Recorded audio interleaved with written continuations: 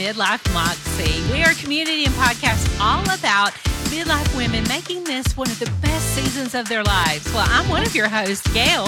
And I'm Christina. We're going to be sharing our stories, struggles, and joys while bringing you experts on topics that you care about. And we're going to do it while having a whole lot of fun. So buckle up, girls. Let's get our Moxie on. Well, hey, girl. How you doing today? I am great. It's sunny in California, so we are good. Same in South Carolina. And I'm so glad because today's topic is a heavy one. Yes, Would it you is. agree? Yeah, I do. And we want to give it the utmost respect and care that it deserves, but we think it's important. We're going to be talking about grief today, y'all. And I don't know about you, Christina, but as I've rolled into midlife, it seems like I'm having to do more of that. Mm-hmm. You know what's interesting, Gail, as I was having this conversation with my husband the other day, and it was like, there's so many different changes that happen in midlife, right? And I asked him, I said, do you think that there was this much change going on when we were in our 20s? Or is it that we're super present and aware of it today because we're getting older? And I don't know, but I just, that's a question. I think what we thought was a big deal in our 20s when we look back was not such a big deal. I am struggling with seeing the generations pass. Mm-hmm. Like as we've watched parents, aunts, uncles, and then that, not only does that like rolls, like, when you're in a convenience store and you have those hot dog roller things that are rolling the wieners. I feel like when a generation passes, that's like a rollover. Everything changes. Traditions change around holidays. You don't have those people for their wisdom. And you rise up as the leader, and then you look around and say, holy cow, I'm freaking next. Yeah. I'm next on the chopping block, bitch. I've got to, oh my gosh. And can I just say this? That's one of the things that I do, right, Gail? I'll call you and I'll say, okay, I just need to talk this out really quick. And she's like, this wise little owl that I have. And she's like, oh, I'm an owl. I love that. Yeah. And it's so great because it's setting it up for the next generation. And I think she's reminding y'all that I'm older. That's what she's doing. But, there are things that when you realize you're now the matriarch, there's something that comes with that.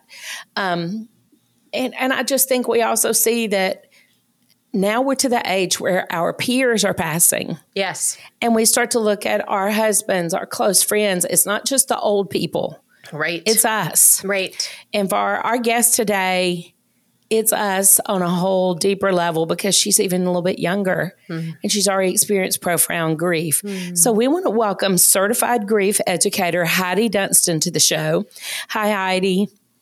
Hi, ladies. Hey. Thanks so much for having me. Yes. We're so happy. The day we interviewed Heidi, we're like, okay, she's our new friend. We love her. Yes. I think you felt the same way. Yeah, I do. Yeah. It was so funny. And that's one thing I love about these kind of formats. We just have these connections. But Heidi's story just really was a gut punch. Yes. And it's a wake-up call that we need to be prepared for grief. Mm-hmm. We need to handle grief appropriately. We need to understand how to help other people handle grief that's in a healthy and loving way. Yes. And Heidi has turned her grief into a mission and a work. Yeah, which is absolutely beautiful, don't you think? I mean, because how many times do women really take that time to say, okay, I'm going to enter into the pain while I'm going through pain and be there for other women. Like that's a tall order. Like, well, and it's I think it's very healthy. Yes. If that's who you are to go through that. But I also think it's very kind and giving when you're willing to rip that Band-Aid off again and again and again and go to those emotions for the help and benefit of others. So Heidi, we don't take that lightly. We appreciate you, and our goal is to handle you and your story with the utmost care today. Now, we get a little carried away sometimes.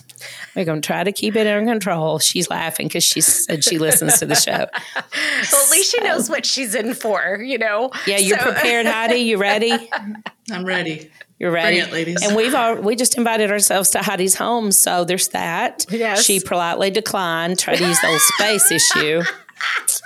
like I haven't slept on the couch before. She thinks that's enough to hold us back, Christina. Isn't that cute? I know. The treehouse is open, ladies, in the yard. Okay. Hey, well, it's nice in PV, so we're good. We're good. Yeah, we're good with that. Don't know why you didn't mention that first. People get high dollar for these treehouse vacations. So Heidi, welcome to the show. You have a very personal story to tell today, and you're also an advocate for kind of a reformation of what we're teaching about grief and the way it's been handled in the past. So would you mind to start by just telling your story? What happened? Sure. So I lost my husband unexpectedly in 2018, 2 days after Christmas and the day before my 40th birthday.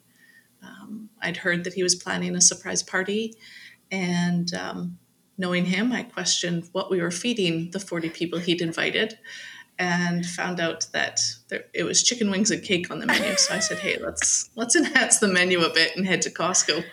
And on the way home, as we went to the till, he said, I'm not feeling well. I feel like I kind of have the flu. And I said, you know what? It's the 27th. He was going to go to work that afternoon. I said, let's just stay home and chill out.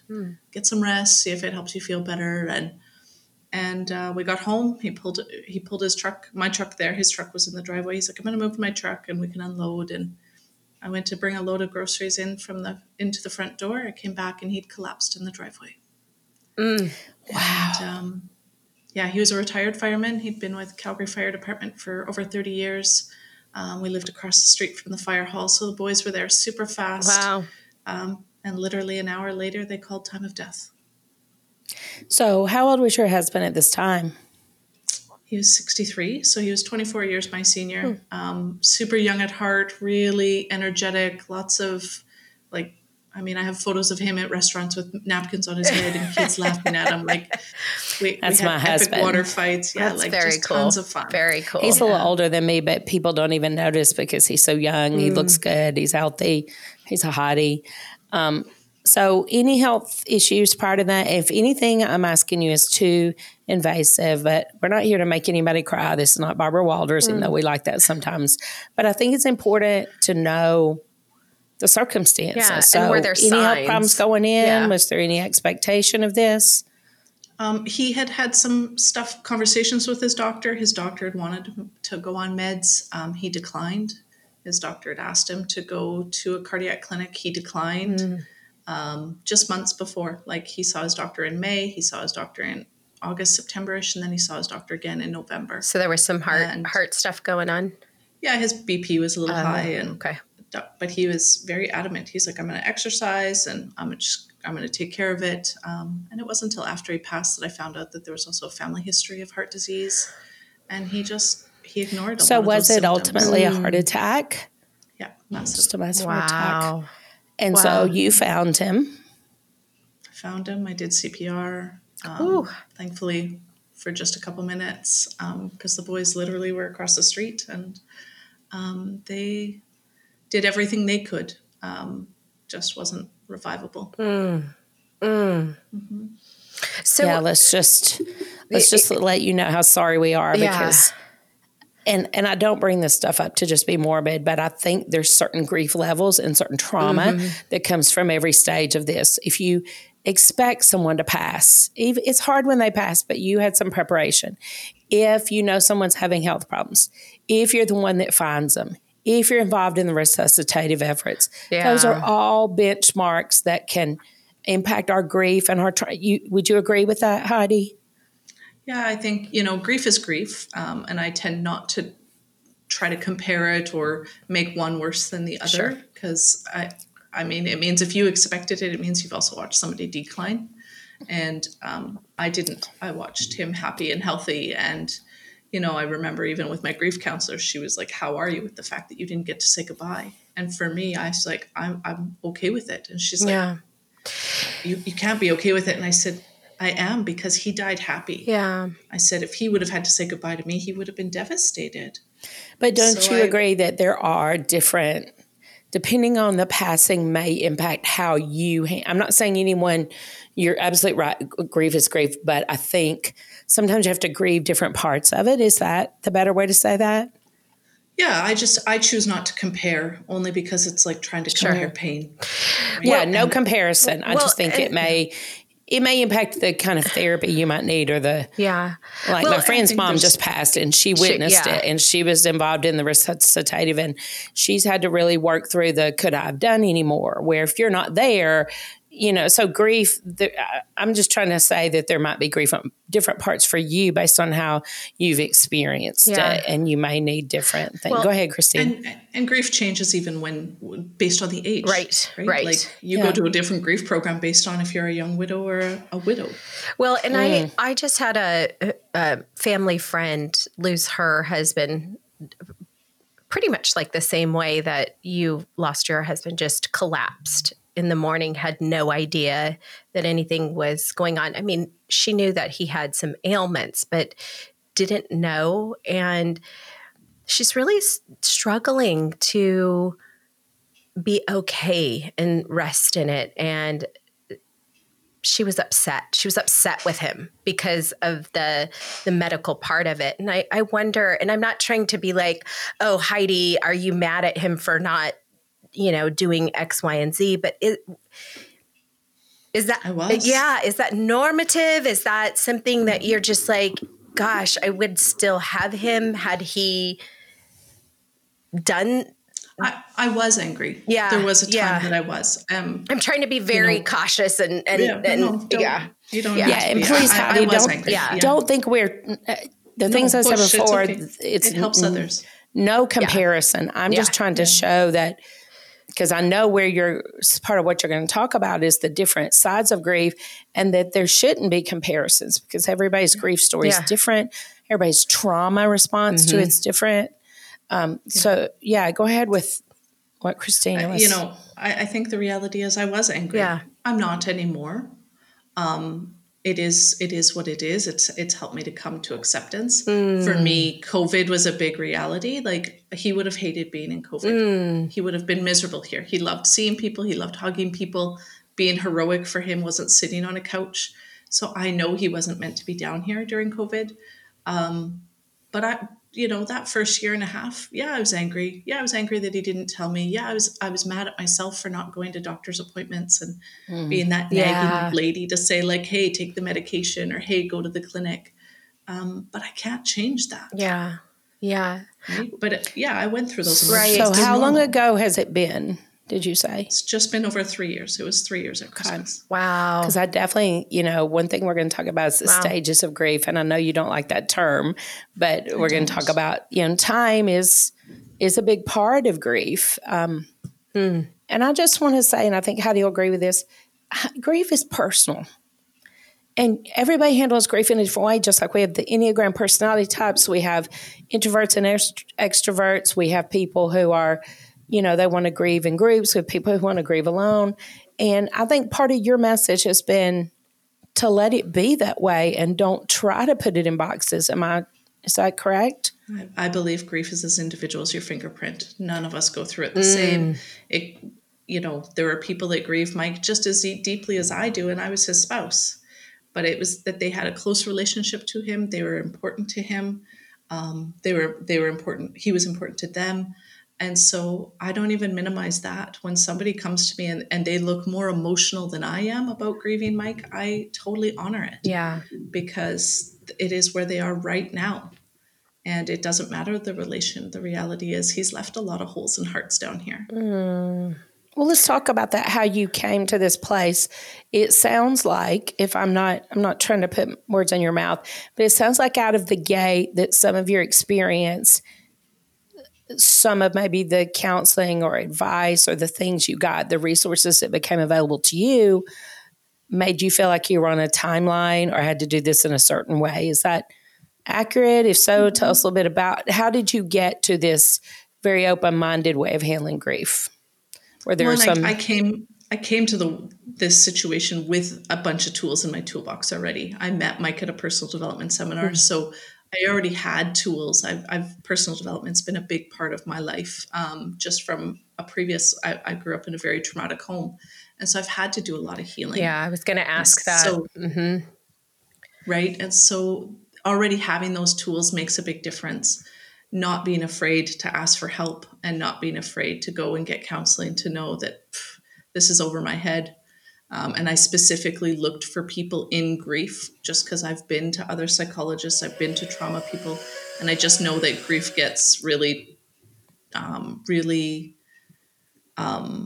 overlooked when it comes to training. Yes. And so I wanted people specific in grief. And I was really fortunate. I went through 2 counselors and was like, this isn't for me. And then I found one that was fabulous. So when you were going, well, let me ask you this. Let's talk about those negatives. Yeah. Because I think that's part of what, am I wrong that that's part of what's brought you to where you are, is you had some not great grief experiences? Yeah, definitely. I mean, one of the reasons why I teach people what to say and not to say is because you hear a lot of crazy things from people. Yes. Or you hear nothing at all. Yeah. And that silence is deafening. So, to have somebody say to me, hey, Heidi, I understand grief. I went through divorce. 5 days after Mike's funeral is not an appropriate thing to hear to say to somebody. Gosh. Well, with those, therapists... Christina, about that. Let's just hang on the therapist for 1 second, because this is one I really want to be made, because it comes back to when we did your pre-show. I got the impression that the way they were telling you to handle your grief didn't sit with you. Am I wrong? Did I get the wrong idea? There was a couple counselors who just were like, oh, you're doing everything right. They didn't really understand that those are the 4 walls. When I was in that 1-hour session, those 4 walls were the place where I didn't have to be somebody that I wasn't. I could actually be raw and vulnerable. I could actually say, hey, I'm not eating, I'm not sleeping. I miss him terribly. This is so hard. And they were like, that's normal. Mm-hmm. That's normal. That's normal. And they wouldn't let me dig. And I needed to dig. I needed to get through some of that stuff. I believe. So wait, what you're saying is they wanted to put a line under that is normal, so we don't need to talk about that anymore. Well, yeah, because I'm just thinking about like how he collapsed in the driveway and you had to go in and resuscitate. There is something deep there. I'm sorry. There's just something deep, and it's traumatic. Trauma. It is traumatic for somebody to go through that, and for you to just say, oh, that's normal. It's like, yeah, that's normal. And then what? And then what? Because it's like, yes, thank you for affirming me in where I'm at. I appreciate that. And now what's next? Because there's this deeper, I call it the iceberg, as my therapist calls it. There's this iceberg that you can see on the top, but there's this other layer down at the bottom that's like, I'm going to crash and burn into it if you don't help me to discover and uncover what is this underneath that's going on. Yeah. So, gosh, Heidi, I get it. I think you're really right there, Christina. It's normal, but to almost put a period instead of a comma in that sentence is troubling. So did you find this with both of the first 2 therapists? Because I'm trying to get to, do you think these therapists were getting it wrong, or were they just not the right fit for you? Are therapists out there getting it wrong, or is this such a personal process that you need to shop for the one that, where you need to shop? I always believe you have to shop, even if you've got grief people. But I would say that, you read somebody like Megan Devine's book, like It's Okay That You're Not Okay. She was a psychotherapist, and she watched her husband drown in a river. And she realized that she had missed the mark with her patients in grief. And because it just wasn't acknowledged, she realized over all those years as a therapist that she said some really inappropriate things now that she's living it. Yeah. Well, there's the hard part is there's that book learning, and then there's experience. Yeah. Yeah. Until you do it. Trauma is such a part of all this. You know what I didn't like, Heidi, when my dad passed, and you probably could relate to this, is when people would say, I'm sorry. And I'm like, what are you sorry about? Like, what are you sorry about? I don't need you to say I'm sorry. I need you to just be there. I just need you to sit with me. I just need you to enter into my suffering with me. And if you can't do that, then you don't need to be here, because I'm sorry is not what I need. That's interesting. Yeah. I find I'm sorry for your loss really stops the connection. Yes. So when you say I'm sorry for your loss, the person purses their lips and says, thank you. It's right up there with thank you for your service. Yes. And then the connection stops.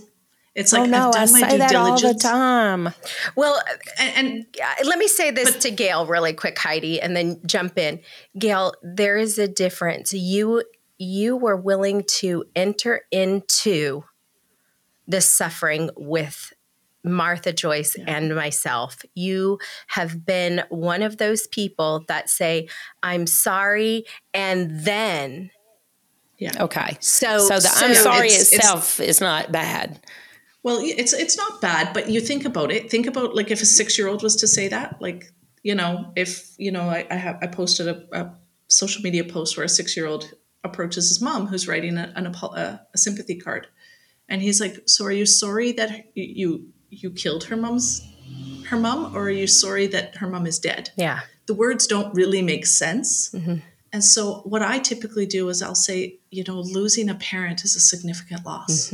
Or losing a friend, that's hard. See, I thought when I say I'm sorry for your loss, I thought I was letting you know that I'm sorry for, to be sorry for the individual means nothing. They're gone. It's over. They're getting their hallelujahs. I thought I was saying my care for you in that moment. So I've missed the mark on that. I'm just going to own that. But it's a standard phrase that we've been taught. Yes. It is just it's why I do what I do now, because people are like, I don't know what else to say. So I say what I've been taught. And so I always say, I want to acknowledge the existence that the pain is there. Yeah. It's a significant pain, and if I know the person, I use their name, I'm sorry. I would say that losing John is a significant loss. And, I really loved when you shared stories about him, your eyes lit up and I see how much you love him. That changes the level of connection. Yeah. And the person I'm actually leaning in to support them. I'm holding that space. And I think what Christina was saying earlier is really about just hold that space. That's right. I don't need, just because I'm crying, don't tell me do you need a moment privately? No, please sit beside me and watch me cry, because I want you to see that I'm hurting. Because, I always say, I'm sorry for your loss almost feels like I'm sorry that you're hurting, which means I'm sorry that I loved you. Or I'm sorry that you love this person, right? And I believe grief is love. We grieve because we love, and it wouldn't hurt if we didn't love them. So I don't want somebody to apologize to me that I love Mike.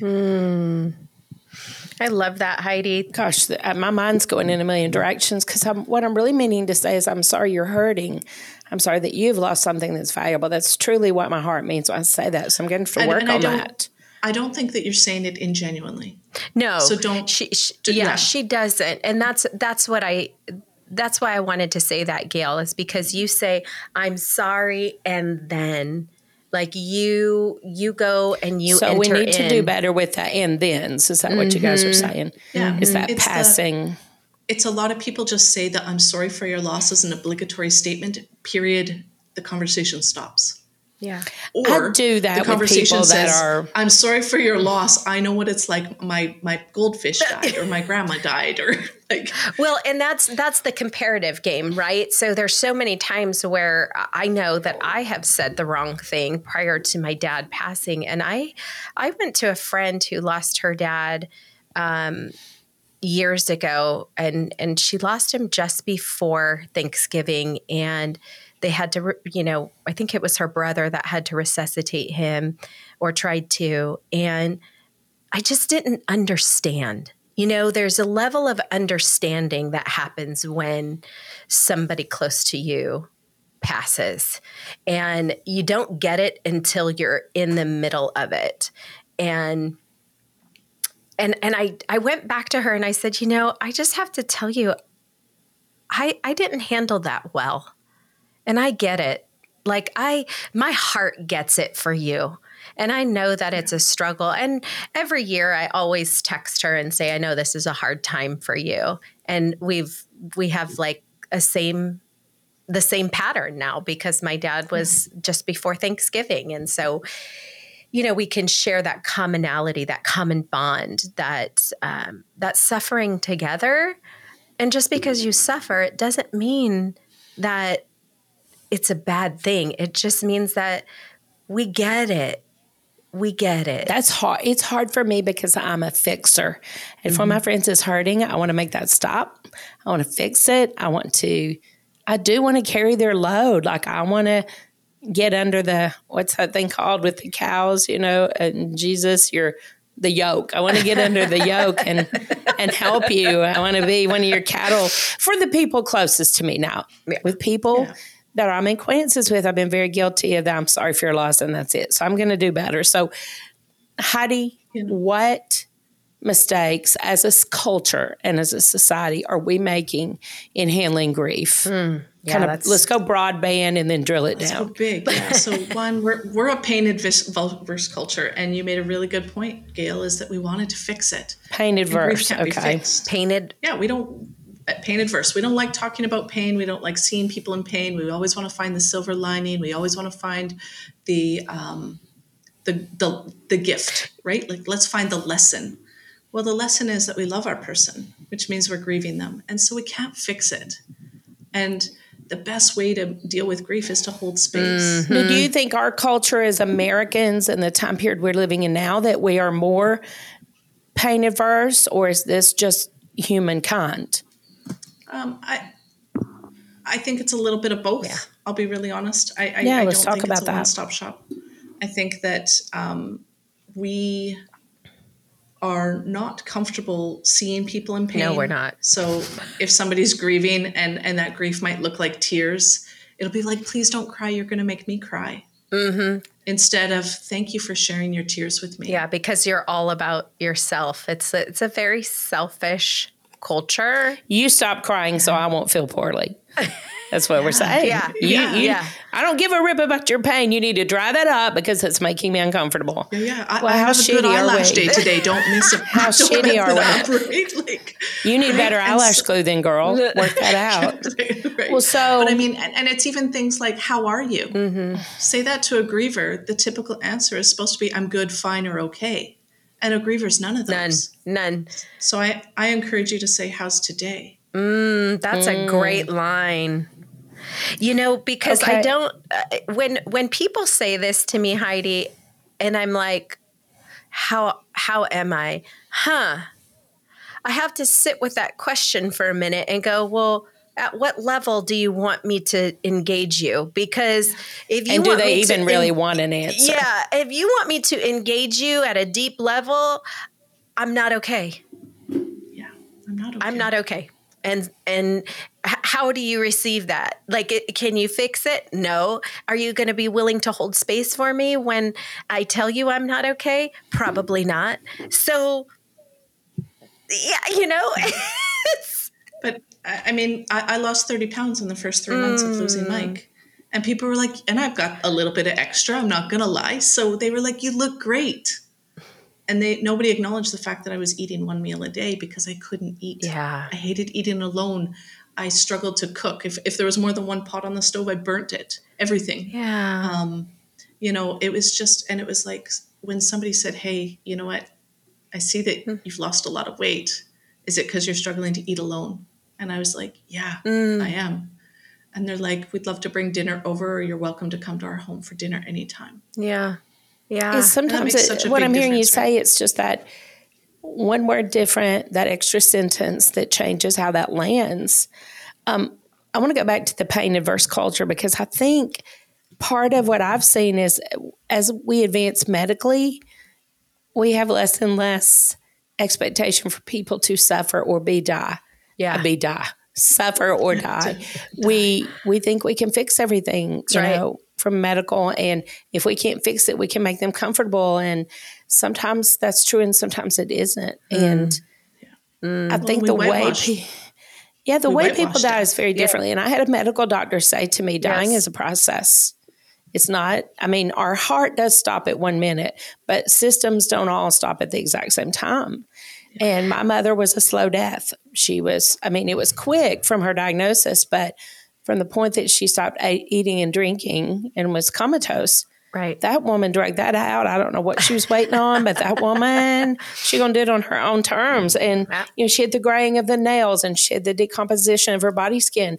And y'all, that's a different kind of thing to go through than an instant. And I think we have to, I didn't feel like in my situation, and this is not about me today, I just want to share this because I think it goes to a point.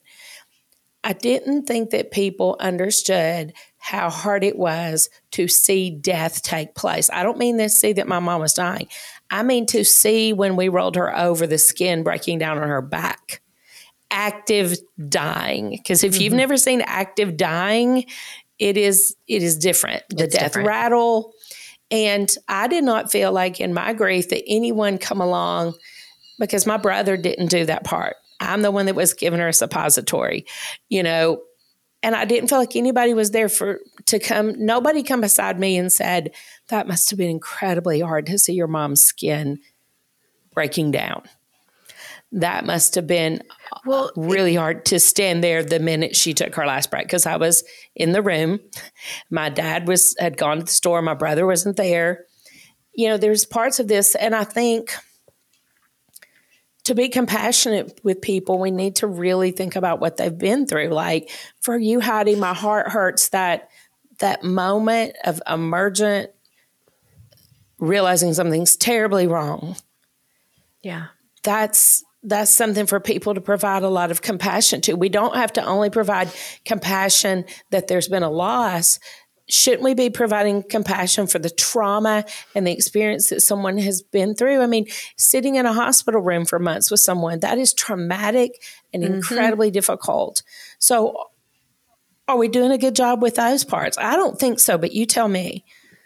I don't think so either, because I'm sure you heard, Gail, at least she's not suffering anymore. Oh, I hate when people say at least. Right. And the reality is you standing right before them, you are suffering. Your mom isn't here anymore. You had to endure that trauma of supporting her and caring for her. And so the at least avoids the pain. That's right. When I think some people, or at least she's with God. Acknowledge that it was hard.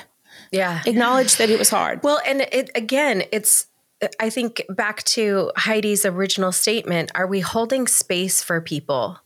Because that's the part where people just want to do, I think this is another painted verse, right? This is a platitude of, oh, here you go. At least she's this. And I have been one of those people prior to my dad passing. And now I stop and I pause and I'm like, what can I say? And if I can't say anything, like if I don't have the words, I just say, I have no words and I understand, like that's it. Like I have no words and I understand, because sometimes I just, I don't can know. We just talk about that? I don't think any of us are scholars in the book of Revelations to know where their body is. That always cracks me. Well, they woke up this morning in the arms of Jesus. Maybe they did, maybe they didn't. Maybe they're in Hades. Maybe they're still in the ground till Jesus returns. It depends on how you see the end times, where you think they are. And we say these ludicrous things with all this knowledge that,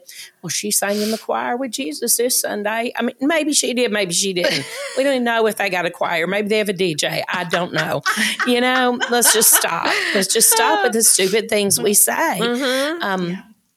So Heidi, going back to mistakes, painted versus culture, that's one. What are some other overarching places we're making mistakes with grief? I think that we get silent, and that's when we need to lean in. It's those times when we don't know what to say. I think Christina's totally right. Say, I don't have the words for you, but I'd like to be with you. So if I'm hearing you correctly, it's more important to be, we try to get it right. We try to say the right thing. And it would be more important to say, I don't know, but I'm trying to be. Yeah. Wow, that's good. Because I think we're always looking for that perfect thing rather than perfect presence.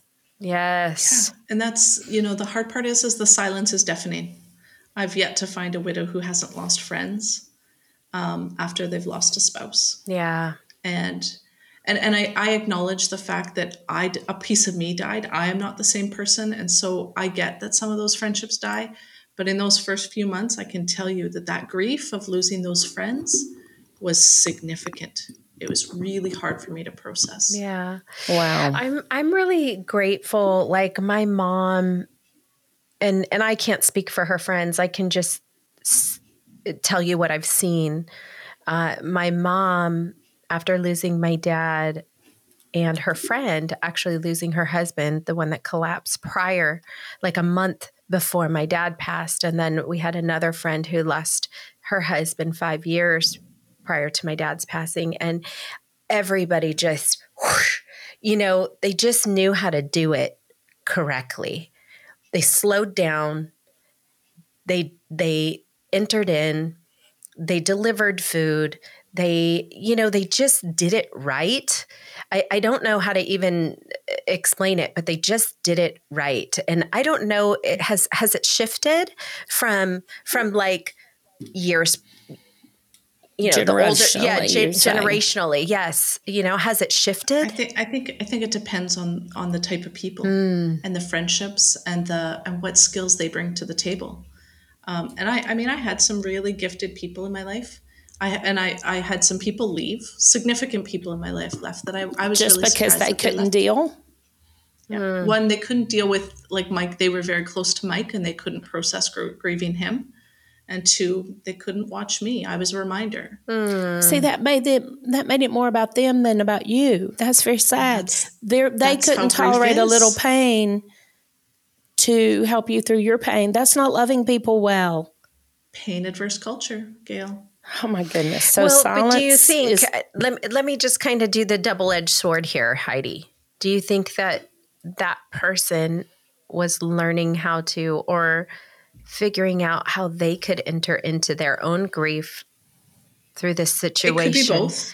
I mean, in my situation, it was 4 of them. They were like, Mike and I were best friends. There was a group of 6 of us. Yeah. And all 4 of them backed out of my world. Have not seen them since his funeral. Well, no, that just sucks. And if those people are listening, we just want to let you know that's a foul. That's a big party foul.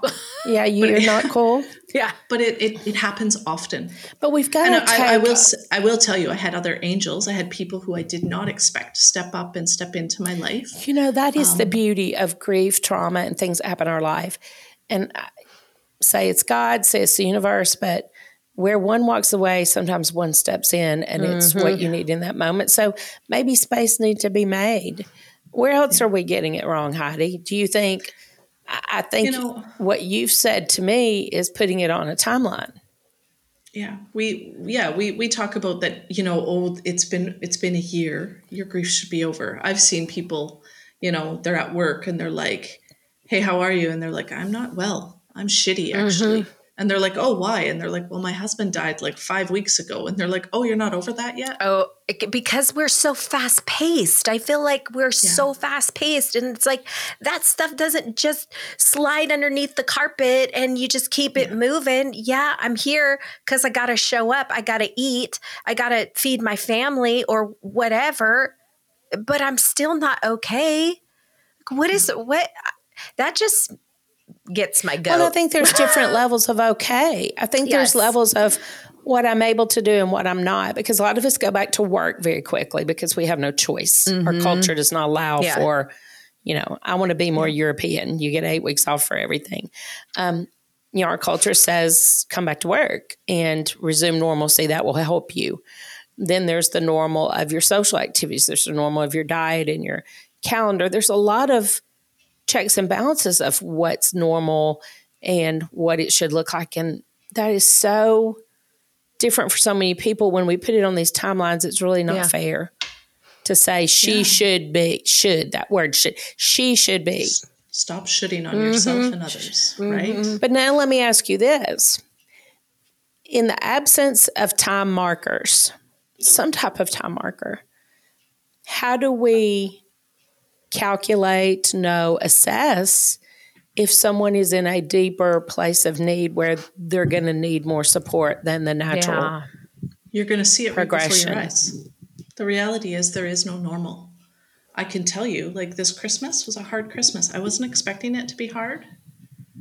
But the biggest piece for me was I realized that next Christmas will be the Christmas. It means I had Mike. Mike's been gone longer than I had him. And so my head was like, this is my last Christmas in that space. I have another friend who, her husband died 12 years ago. And her birthday this year, she turned older than he was. And that doesn't make sense. And her grief that day was just as deep as it was day one. And so it doesn't mean that she's not doing it right. It doesn't mean that, 12 years later, she needs intensive therapy. It's like, hey, today it hurts. Yeah. And it can hurt just as deeply as day one. In the absence of time markers, because I think what people are looking for is a way to assess if you're okay, if you're this by this time point. I don't think people mean it that you have to get here, but I think in our desire to understand and our desire to love people well, we're like, well, if she's not here by the 3-month part, we should be concerned.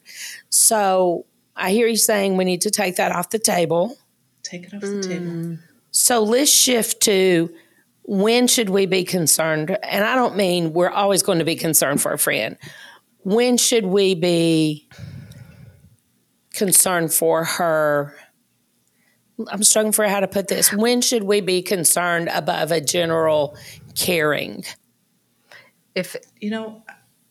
I think reality is that if your gut says they're not well, no different than if they were going through a divorce, or no different than if they were going through an illness. If your gut says they're not the same, reach out and be honest and say, hey, I'm really concerned. Some of the things that I'm hearing from you, or some of the things I'm seeing, I want to know, be honest with me. Are you okay? Or is there something else I can do to support you? Or do you need some help? Are you accessing other external supports like therapy or coaching, or, any kind of support that way? Maybe they don't know how to access it. Maybe they can't afford it, and you could maybe help them find some free resources. There's lots of things that we can do. We just have to be willing to lean in and ask the question in a loving way, not a, you should be here by now, why aren't you? It's I see you're hurting. What else can we do to help? So what about the woman that, and I'm saying this because my mother is notorious for this, she doesn't process the grief.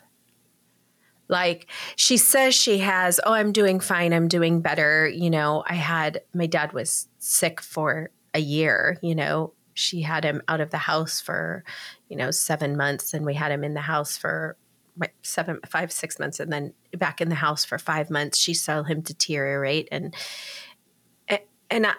she tells me she's fine. And I know that I am still in pain.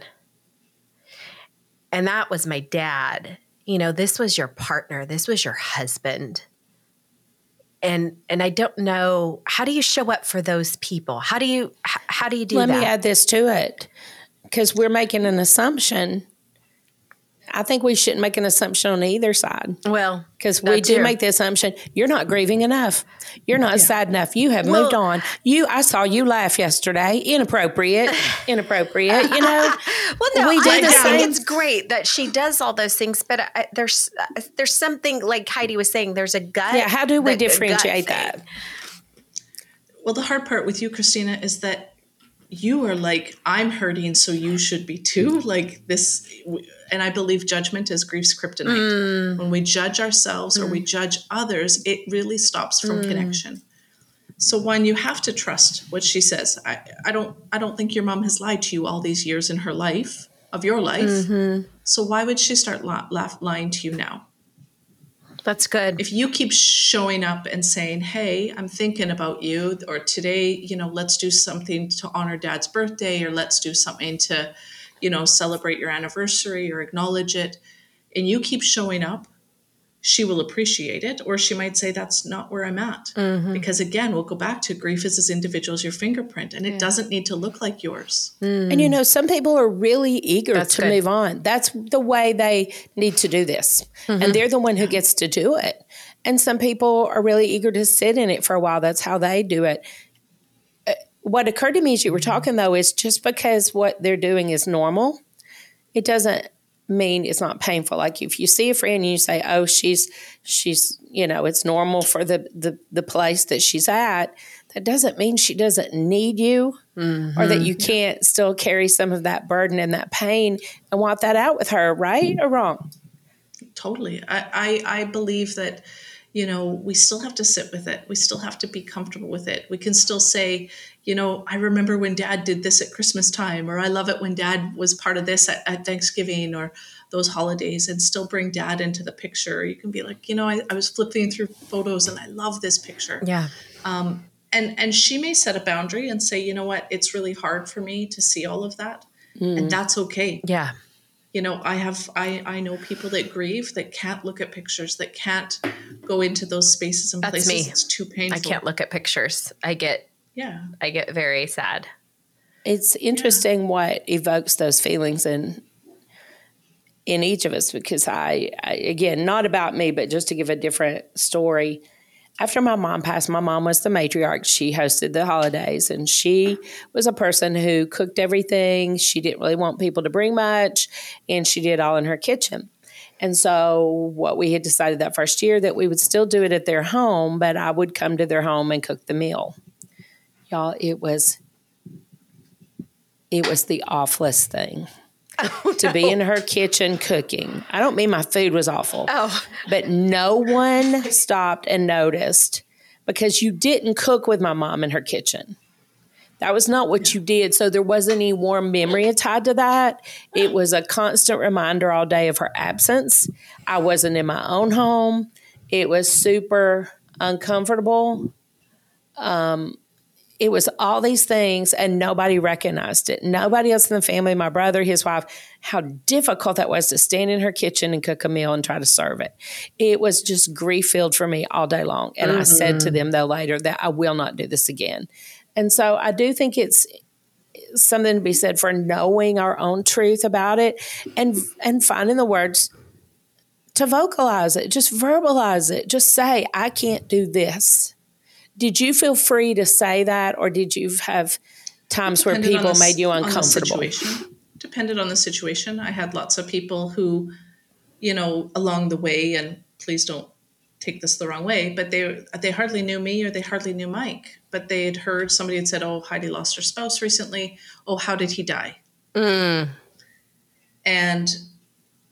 it's like, one, he's dead. Can you fix it? Like, how is that answer going to help me? Right. And so I always say, like, one, we don't need to ask those questions. We don't need to put people in trauma. I actually had a fireman who turned around, and I thought this was really gracious. He said he had seen Mike about a week or 10 days before Mike passed. And he was like, he told me he was happy and in love with you, and he looked so healthy. And then I got the email that he passed, and he was like, so may I ask what happened? Wasn't how did he die? What was the cause of death? It was, may I ask? And because he had seen Mike, I was open to saying it was a heart attack. But when we force somebody to go into that trauma day, that day is etched in our being. All of us remember 9/11. Yes. It's etched in our being. The day somebody dies, whether it was expected or not, is etched in our being. We know what we were wearing. We know where we were. We know every scent, every visual cue. It's there. And you know what I've noticed that we do is, first of all, we're being nosy and we are naturally curious, and that's okay. But I think we assign grief values. And like if they died real traumatically, or, it was a fiery burning crash, we're going to, oh, that's horrible, versus she had cancer and died. I mean, what is wrong with us as a society that we're evaluating the amount of comfort we should show you based on how the person died and how horrific it was? That's what we're doing. It's crazy. Well, and think about it now with COVID. Oh, how did they die? COVID. Oh, okay. Everybody got it. And it's like, the reality is it takes away the power of the pain that the person is holding. You don't even want to get me started on that, because that's why I get so exasperated with people who dismiss it. It's just a cold. You're going to be fine. I'm like, tell that to my friend 2 streets over, because she's not fine. Her husband's gone. She's like you, Heidi. It's not fine. She's awake every night at 1 and 2 in the morning, holding a pillow in her grief, and the absence of this presence of this person that cannot be refilled and backfilled, and certainly not easily. And she's at the year mark. People would say, oh, well, she gets by. She goes to work. She does the things with her kids. But it's those dark hours of the night. that are so difficult. Yeah. And it's the, for me, I kind of thought, even for myself, I wasn't educated in grief. I mean, I had some psychology courses, but the year mark, I was like, it's going to get easier. Year 2 is harder. Yeah. Because it's like going to the dentist. Like the first year is like you went to the dentist for major dental work and you're totally frozen and numb and you're a zombie walking through life.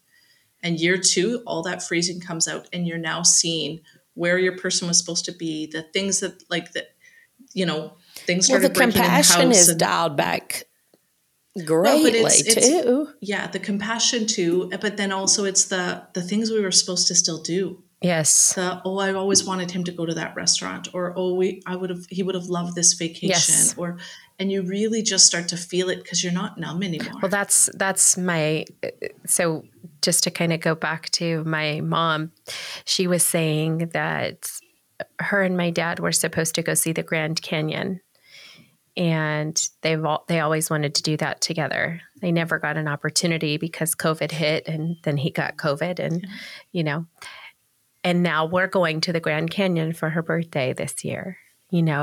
Something that we can enter into together, and we don't even have to talk about the grief. We could just be and hold space for each other, whether she can see that or not. It doesn't matter. It's like just being there. So I love that. Thank you so much for just sharing.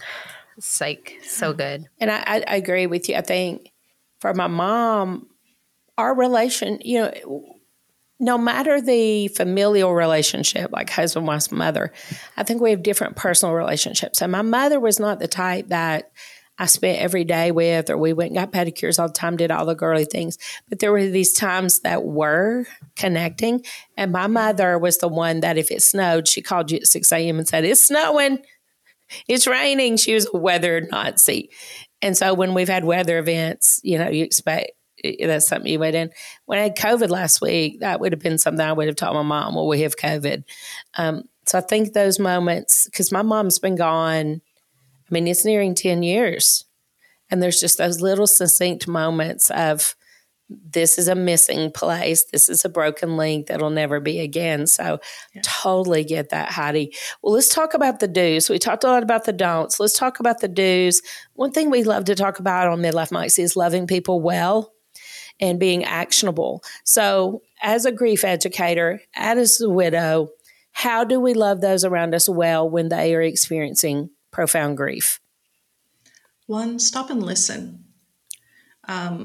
That's the hard part, is that lots of times people have all these questions. How did they die? Where were you? They want to know all the details, but instead just listen. And I encourage you to use the words that the person said. So if they say passed away or death or died, use the word that they use. Because if they said my husband passed away and you say, oh, when did he die? It's like nails on a chalkboard, because that word doesn't resonate for them. And I learned firsthand. I was volunteering somewhere and somebody mentioned to me that somebody standing beside me just lost their brother. And I said, you lost your brother unexpectedly. And he was like, I didn't lose him. He died. And I was like, his word has died. I need to make sure that I use that word. So make sure you listen and use the words that resonate for the person. I also avoid putting statements on people. So if I know somebody has a very strong sense of faith or very dedicated to a religion, I don't mention it until they've mentioned it.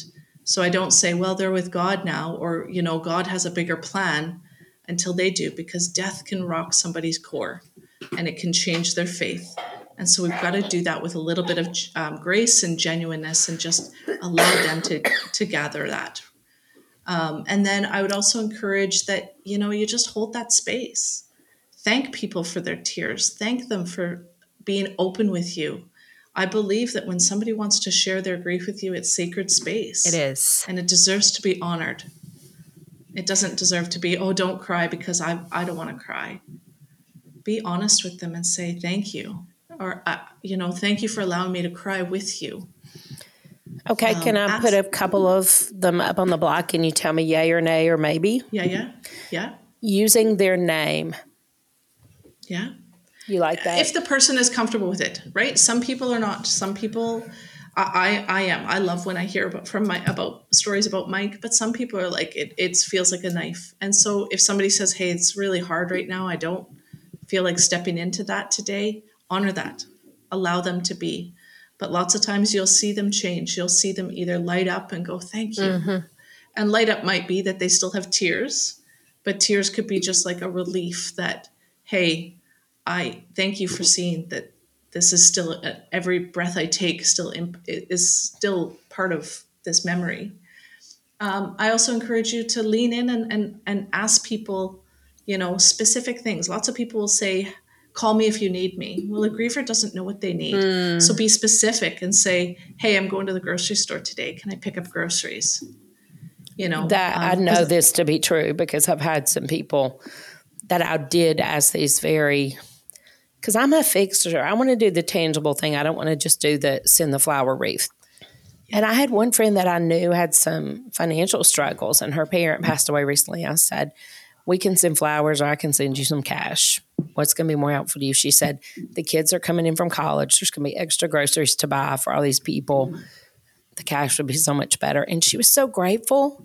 And I didn't have to have anybody know that. I didn't have to have this bouquet. When we want to send the biggest, best bouquet to be seen, who are we really doing that for? Yeah.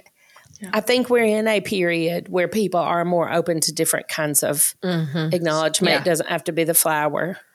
There's a great website called mealtrain.com. Oh, yes. Mm-hmm. And so you can set that up. You can create a profile, send a link out on social media, and people can sign up so that the griever doesn't end up with 17 casseroles on the same day. Meal Train is awesome. Well, it allows you to do even just gift cards and stuff. Yeah, gift cards, or you can order like DoorDash. Or skip the dishes and all of that stuff. And then they even have if you pay, I think it's $10, you can say, hey, they need help with chores, or they've got to give rides to kids and all that kind of stuff. So when all of a sudden, especially when it's something like, say there's a family accident in a car accident or something, and there's people in the hospital, having those signups can make such a big difference, where it's like, it's just done for you. You can just, somebody says, hey, how can I help? And you're like, here's the link. This is what I need. Well, even sometimes people are in situations where they're having a long drive back and forth to a hospital, a gas card, some coffee cards. I think there's a lot of ways if we will quit just doing the expected. And if this is true, a close friend, I don't want to speak out of turn, but when Christine's father died, I told her, I said, I can come to California, or I can love you from here and take something off your plate from here. Mm-hmm. Do you want to share more about that? Because that's your story, and I don't want to. Yeah, I get a little bit emotional talking about my dad still, so forgive me. But Gail was just really good at that. She just said, I think that I can do either or, and I think that the best way that I can serve you is doing this. And it was so great because when you're in the midst, and Heidi, you can probably agree with this, when you're in the midst of grief, you're in a fog. You can't believe that it is happening. And it's happening, and you're like, is this really happening? Am I dreaming? Am I I can't catch a footing? At least this is how it felt for me. Yeah. And for her to think for me was like the best gift, the best gift. It was like, and I don't know how to do that well because I hadn't lost my dad yet for some of my friends that had lost their, parents. And so experiencing it, now I know how I can show up for them. And so Gail just really, it was so great. I didn't have to think for myself. It was like, can you just think for me? And that works, and I was grateful, super no grateful. Way to make this about me. I just want to encourage people to think outside the box and know your personality. Like, if you expect a long flowery card from me, you're going to be waiting a long time. It's not going to happen. It's not going to happen. I can tell you how much I love you. This sucks. And all the feels. Yeah. I can tell you over and over. I can send you a message. I can do all those things, but writing it is hard for me. I'm just not that. I just feel like I have trouble getting it onto the page, and it just gets all messed up. So I've tried to look for ways that I love people, and I'm a very logical brain person, and my thought is, what can they not handle right now? And, is it part of their business that I can step in and do from them if we have a shared business? If you're in church with someone and that person always handles Wednesday night dinners, could you volunteer to step up and take that off her plate for a while? And I think, like Heidi, you said making space. I think sometimes making space can be, don't take anything away from them they want, but ask them, would this be helpful if I took this off your plate? And that allowed you more space to grieve. So I just want to encourage our listeners to think outside the box. Just don't do the expected and ask what the true need is. Yeah. I had my neighbor, he showed up the day after Mike died, and he was standing on the driveway holding me while the firemen were working on him. Like, he's a very good friend of mine. And the next day he showed up with the Costco size box of Kleenex, the really good Kleenex.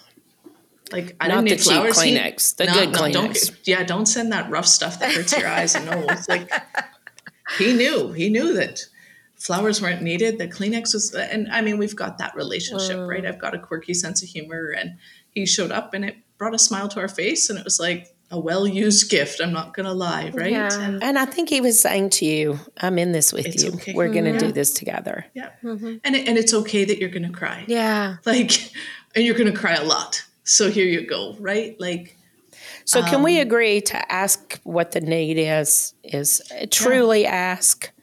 Or sometimes you need to be specific. Hey, like, he was great too. We lived in a condo complex. And so he was like, please leave the garbage on the doorstep. And when we walk by, we'll take it to the bin. Oh, see, so that's great help. Specifically suggest, great help. Like, and it seems super small, but it's such like, I had so many people staying at the house that I would always have to teach them where to take the garbage. Yeah, it's such a great help. Because, I think so many times when someone says, what do you need? We don't know how much they're willing to do or give, and we don't know if they're offering financial help, time help. So when we do make these suggestions, even if you just give someone a list, look, I can't do this, but these are the things I could do for you if any of these are helpful. Do you find that to be appropriate? Exactly. Because what happens is, somebody will say, hey, call me if you need me. And they're like, hey, I need help raking the leaves. And so-and-so's like, I'm not raking your damn leaves. I don't want to rake your leaves.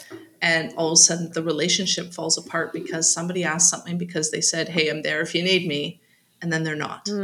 Well, for me, I don't want to keep your toddlers. I haven't had a toddler in a long time. I'm not equipped for that in my home.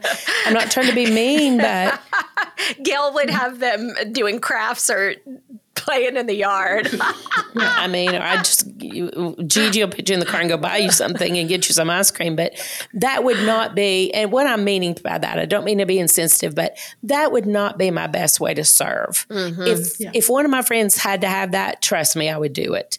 But I think the beauty, if you're a believer, you believe things work together, and people even just universally, there's probably somebody that has what you need. That's what I'm finding in life. There's somebody that can fill your empty space. If we are open and we have those kind of discussions, there's somebody who would love to throw your kids in with them.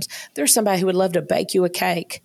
I will go to Strassner's, the best bakery in town, and get you a cake. But if you need somebody to bake one, you need to knock on another door. But you need a pot of the best soup you've ever eaten. I can make some soup. So I think we all have our gifts.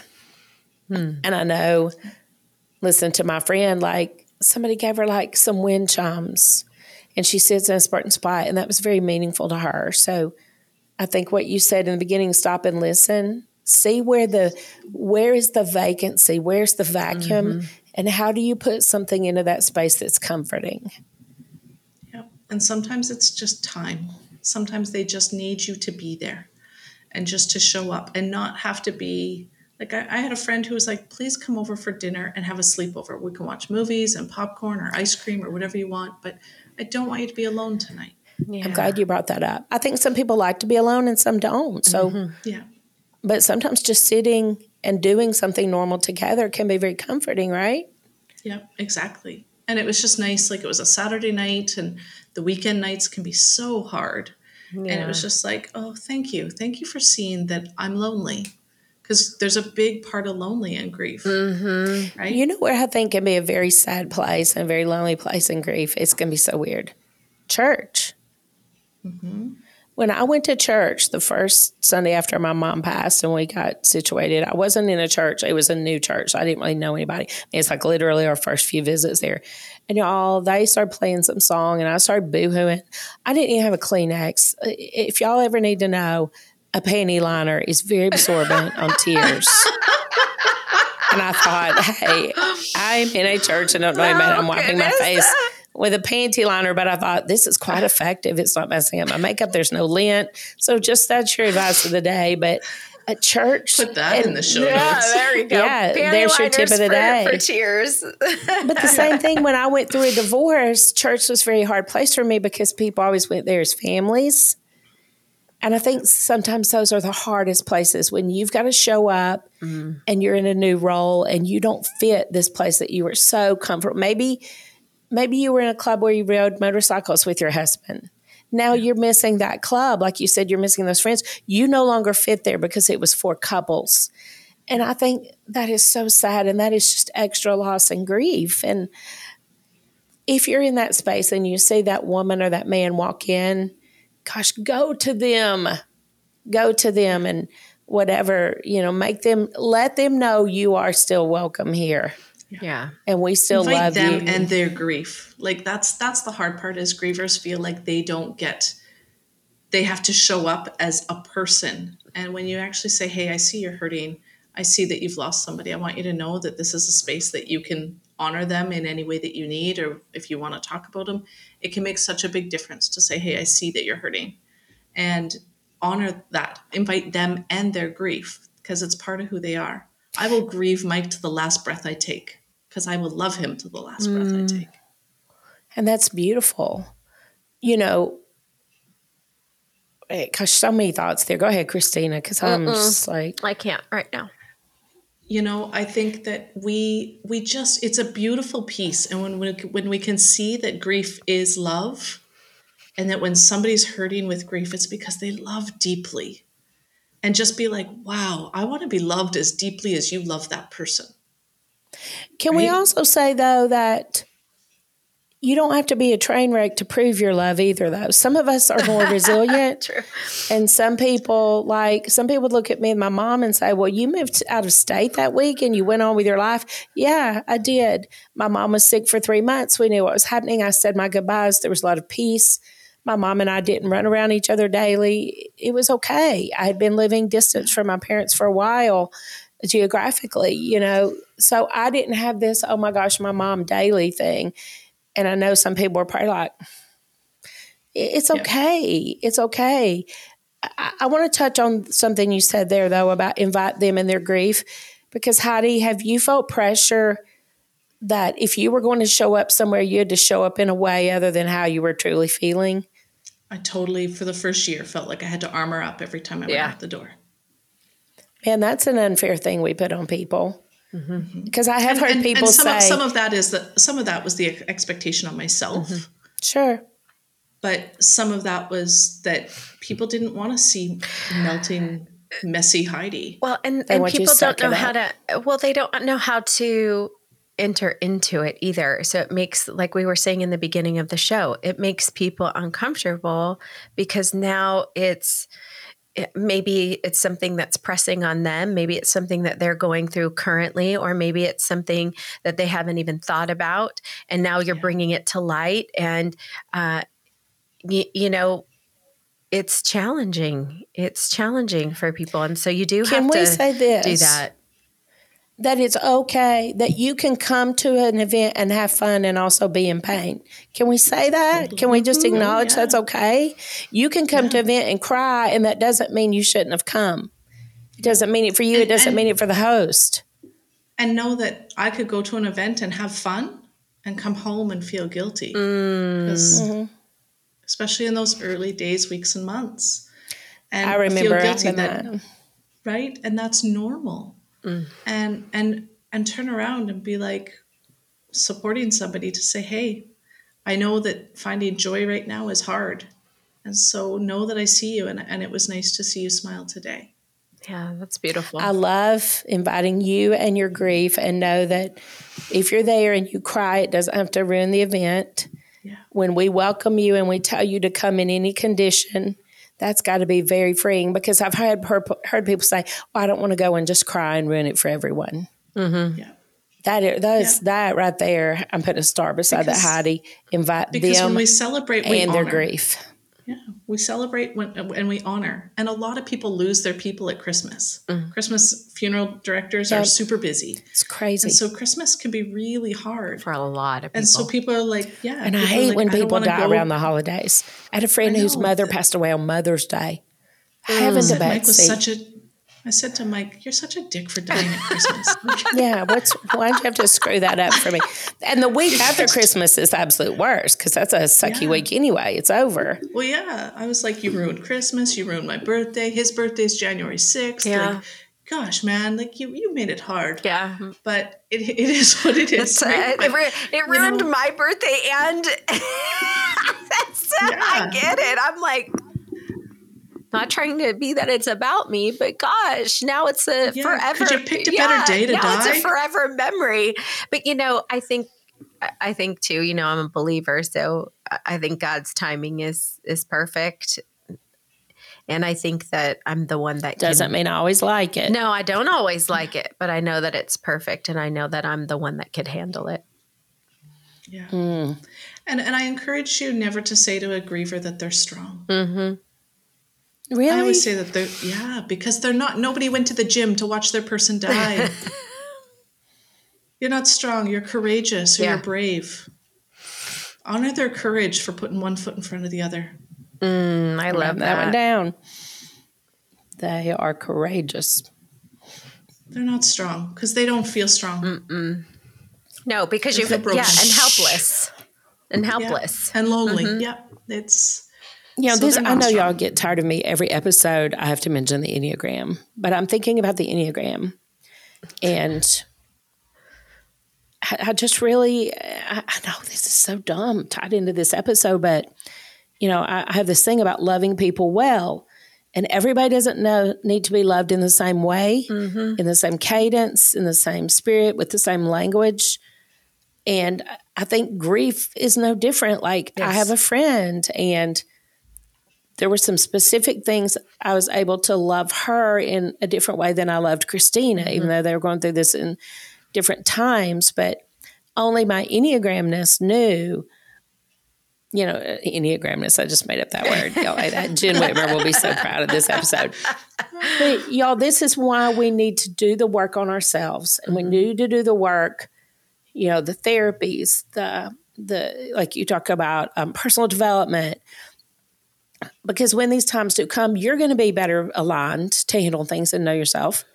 And part of my thing with my mom, I'm an Enneagram 8. I'm going to go into action. I had the hospital bed out that day because we didn't want to look at that, and I knew that was going to cause people grief. I had those medicines down the sink and accounted for with the hospice nurse. I was into action. I was, at the funeral home. My dad's over here. He is no freaking help. He wasn't the whole time. He was checked out. We had 2 patients. But that was my personality. And to say that the next person did it differently is nothing on them. That's the way I handled it. But the thing is, when we know about what people's Enneagram numbers are, what their personality types are, we can kind of better assess what their needs may be. And I knew Christina was going to be a hot mess. I knew she was going to be really in her 7-ness. She wasn't going to be able to think. She wasn't going to be able to take action and handle things. I'm pretty good at handling things, even a crisis. That's a giftedness. That was not going to be her gift. And my other Enneagram friend, I knew she would really second guess how she handled everything.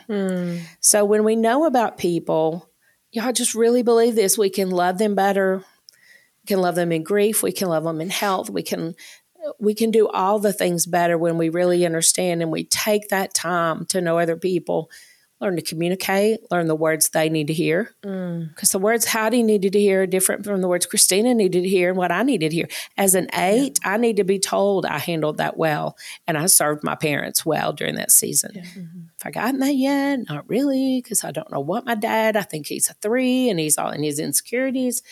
And he's never really talked about you and your brother really handled your mom's illness well. And I really needed to hear that. That would have helped me. Because that's what I was trying to do, was handle it well for them.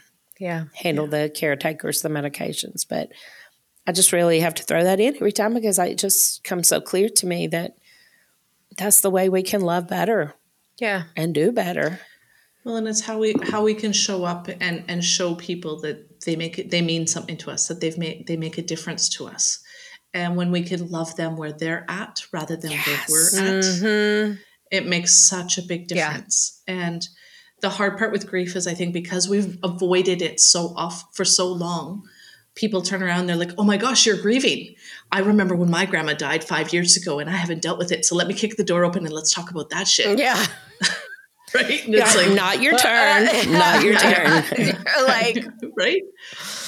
And so I encourage people, grief's around us everywhere. It isn't just when people die. Mm-hmm. It's around little kids grieve beautifully. Toddlers, when their balloon floats away or they lose their pet rock and they're crying, that's grief. Mm-hmm. Teenagers. We've got a show coming up about other forms of grief, loss, trauma, changes.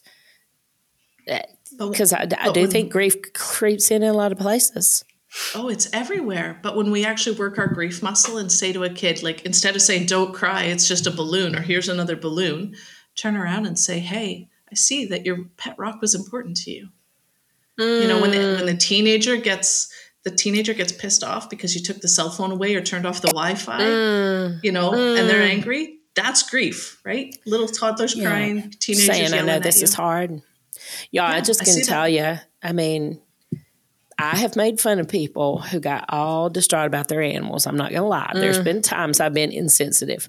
But if and when something happens, that ranger dog in there, y'all just better bring all the casseroles and flowers and visitations because there'll be a there parade. There will be a parade for sure. This woman is going to be a freaking wreck. I mean, I'm so love that dog, and he plays such a role in my life. And y'all, it's so bad that he's 8 now, and I start thinking about we've got less time left. Anticipatory grief. Yeah. It's ridiculous. It's ridiculous. But I mean, it's different. Well, the hard part with fur babies is they have an amazing ability to wrap themselves around our hearts. Yes. I've never been attached to one like this. I was not a big animal person, but this freaking dog that we got for my son. Me neither. That's so funny. 8 years ago is now like, we love our get dogs. out of the house, kids. It's time for like we're empty nesting, and we're like, it's us and Ranger, and we're so happy. And he just is so like his mom and dad having COVID all week. That dog was in heaven. Everybody's just here with him. I just love that dog, and I just know my grief's going to be great, and people aren't going to understand. They're going to go, "Oh, her fucking dog died." Oh, whoops! I said the word again. But I mean, I'm just telling y'all what my needs are. Grief. But the grief is also going to be that you're going to watch your son grieve. That was your son's dog. Well, we'll see. He hasn't treated him like he's his dog. You know how they bring these dogs home. He has a snake now, so but I'm not going to grieve a snake. Could you imagine my mom watching me grieve a pain she hadn't grieved before? That would be so hard on a mother. Yeah. Because mothers especially, so you talk about that pain averse. We're really pain averse with our children. Yeah. We would take it for them. Not that long ago where her son and his wife had a miscarriage. And it was significant, like 4 or 5 months. Yeah, that's significant. That's significant. Here we are judging though. No, and no, not judging. I said, it's a significant one. Like, and she was really struggling. And I said, but I'm saying we're attaching significance to distance. Yeah. Yeah. I think that's normative that we would do that. I just want to put a pin in that and say, here we are. That was a worse miscarriage than if she was. I get it. It's normal. Yeah. Well, it wasn't one where the grandmother didn't know. She had known for a few months that the baby existed. Like lots of times miscarriages happen quite early and nobody even knows. Right. But she had already started dreaming and thinking about outfits and, attaching. And then all of a sudden she was like, I have to go and see my son tomorrow and I'm really anxious. And I said, because you can't take your son's pain away. And she just bawled and she's like, you're right. And I think that's really hard when because she was grieving too. Yeah. And that was like with me and my father, I had to take care of him and handle his grief while I was handling my own. So I'll be honest, I don't really feel like I got to grieve because my role was to handle my father's grief. And, as an aide, I got to handle everything, got to be in control, got to make everything good for everybody. I think that's how do you really hit on something there? We need to look out for that person that's in our life that she's handling grief for other people. Because that may not be on our radar as quickly. And that's it's a gooder, isn't and it? you know, my dad has never, here's another thing. He's never asked my brother how we were doing the whole time. It just wasn't in his capabilities. I was going to say he's just maybe not capable of doing that. I didn't have a sister. It's my mom who's dying. So I didn't feel like anybody even cared how I was feeling or what I was going through. And my mom died. And a lot of times people don't ask questions that they don't want the answer to. He doesn't want to know you're hurting because he doesn't have the capability to help you. Yeah. And that's, what does he do with that answer, Gail? He really has made it about him most of the time. I'm just going to be honest. And that's been hard as his daughter to say, why don't you care how this impacted me? Because the little girl, Gail, still wants to be loved by her parents. Yeah, I wish, because we all, I think up until the time our parents die, let's visit this for a moment. You know, when you start to lose your parents and aunts, you realize those are the people who comfort you through the other deaths and passing. Like when your grandmother dies, your mom's there. When your aunt's there, even when your parent dies. Well, we're running out of people in my family. So with my mom gone and I don't have any sisters, and I have sons, and sons are great, but we know they're not like daughters in those moments. But we as friends need to be more aware of what her support system is and how we may need to step in and play a different role when someone doesn't have those things versus the girl who's got a ton of family or her parents are still living, or, you know, that's very different than if you have no parents and you lose your spouse and you don't have any children around. That's a very different scenario, both tangibly and emotionally. Yeah, absolutely it is. And as a doer in your head, you're like, I got to get my shit together and have my affairs in order because nobody ain't going to do this stuff. Or I'm going to be looking down going, no, don't do it this way. Right? It's so funny because I did that when my dad got sick. Gail watched me just, okay, everybody's getting their shit in order. Yeah. Yeah, because when you leave those loose ends, that can really compound somebody's grief if they are not. Now, for some people, the handling it is the grieving. They love that, being able to be active and do things. And for some people, that's just compounding what they've got to deal with and they cannot function. Right. Yeah. We need to think about that when we're appointing our, what do you call it? Executors. Executors and stuff. Wow. Yeah.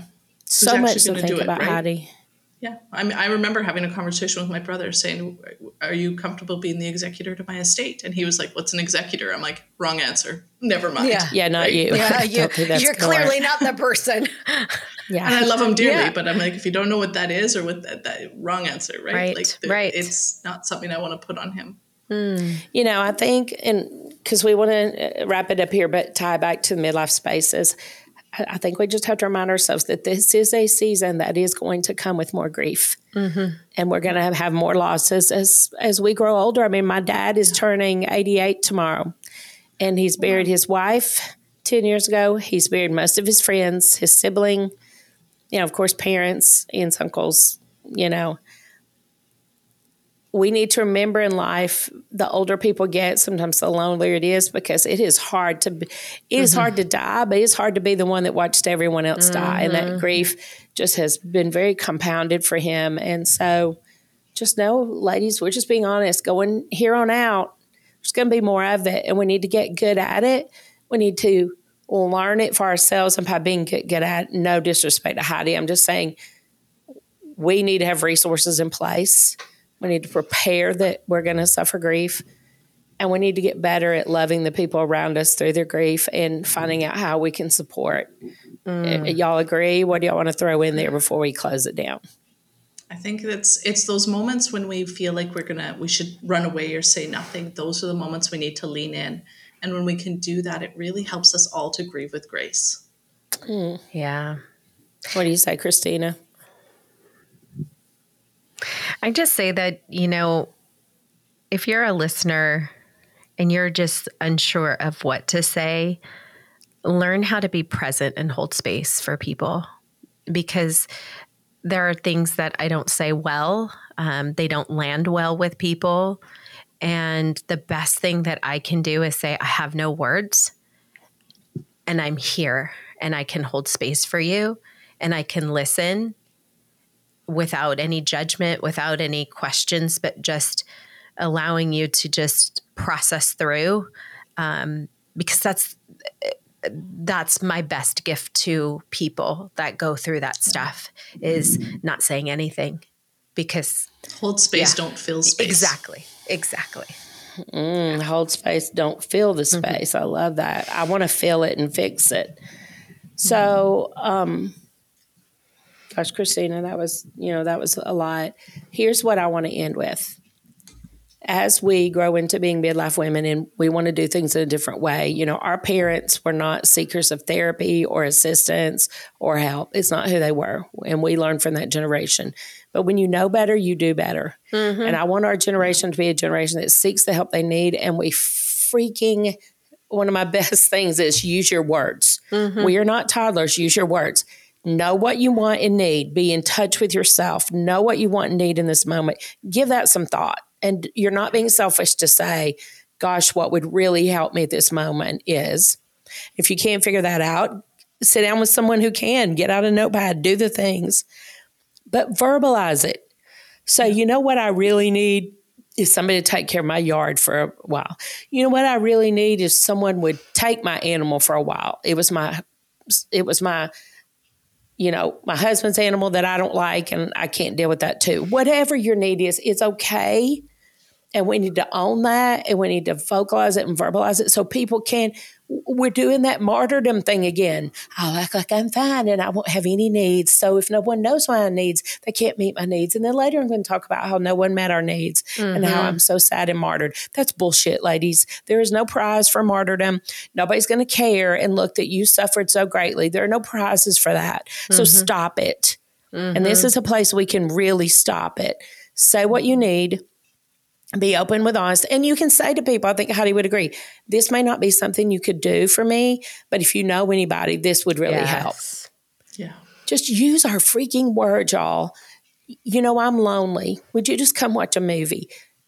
There's not weakness in that. There is strength, ladies, in knowing who you are and what your needs are and having the guts and courage, like she said, courage to ask for that. So that's my ending thoughts, unless y'all have got something more. What do y'all say? No, I think it's beautiful. Absolutely beautiful. Well, Heidi, you're beautiful. Thank your you, story, ladies, as are you. To be loved like you loved your husband is a beautiful thing, no matter how long it lasted. And some people are loved better in a few years than people who spend a lifetime together. So I hope you're able to cling to that. And he obviously loved you as well, too. Thank you for sharing your story and your rawness. And thank you for sharing your stories. It's not easy to lose parents, and you guys were so vulnerable and stepped into it. So thank you. Yeah. Well, now there's a book. Is that right? It's out or it's coming? It's coming, yeah. I'm writing a book on legacy, and then my second book will be on what to say and not to say to somebody who's grieving. So we may need that one first. Have you thought this out well, Heidi? Let me just be your business mentor. Okay, is there a website or a place where you're doing work? HeidiDunstan.ca. I'm not working right now. I'm really just getting the message out. I always see that grievers are struggling with either they miss their person, they're dealing with family, estate, paperwork crap, or the shitty things that people say to them. And if I can help grievers, or if I can help people who are like, I want to do something, but I don't know what, and it's awkward, it just fills my cup. So right now I'm just getting the message out, and you guys are a big part of that. So are there resources on your website? Yeah, all the podcasts that I do are on, and all the podcasts I've been on, I've been there. There's a toolkit. I often run a free masterclass called Lean into Grief. Nice. Heidi Dunstan, and that's Heidi, Heidi, Dunstan, DUNSTAN.ca, CA as in Canada. She's one of our north of the border friends who's now flown south, so that's why we're going to visit her. We appreciate your willingness to rip these Band-Aids open and show your grief and be vulnerable. It's the best guide possible as someone who's walked through that forest. And The work you're doing is important. We want to support that. You're part of our Midlife Moxie family. And just can't wait for your books. So thank you so much, Heidi. Thank you. And thank you for your vulnerability, Christina. I know this wasn't an easy show for you. So I appreciate you, girl, and send you a big hug, both of you. So what do we always say? Until next time, go and get your Moxie on. Bye-bye now.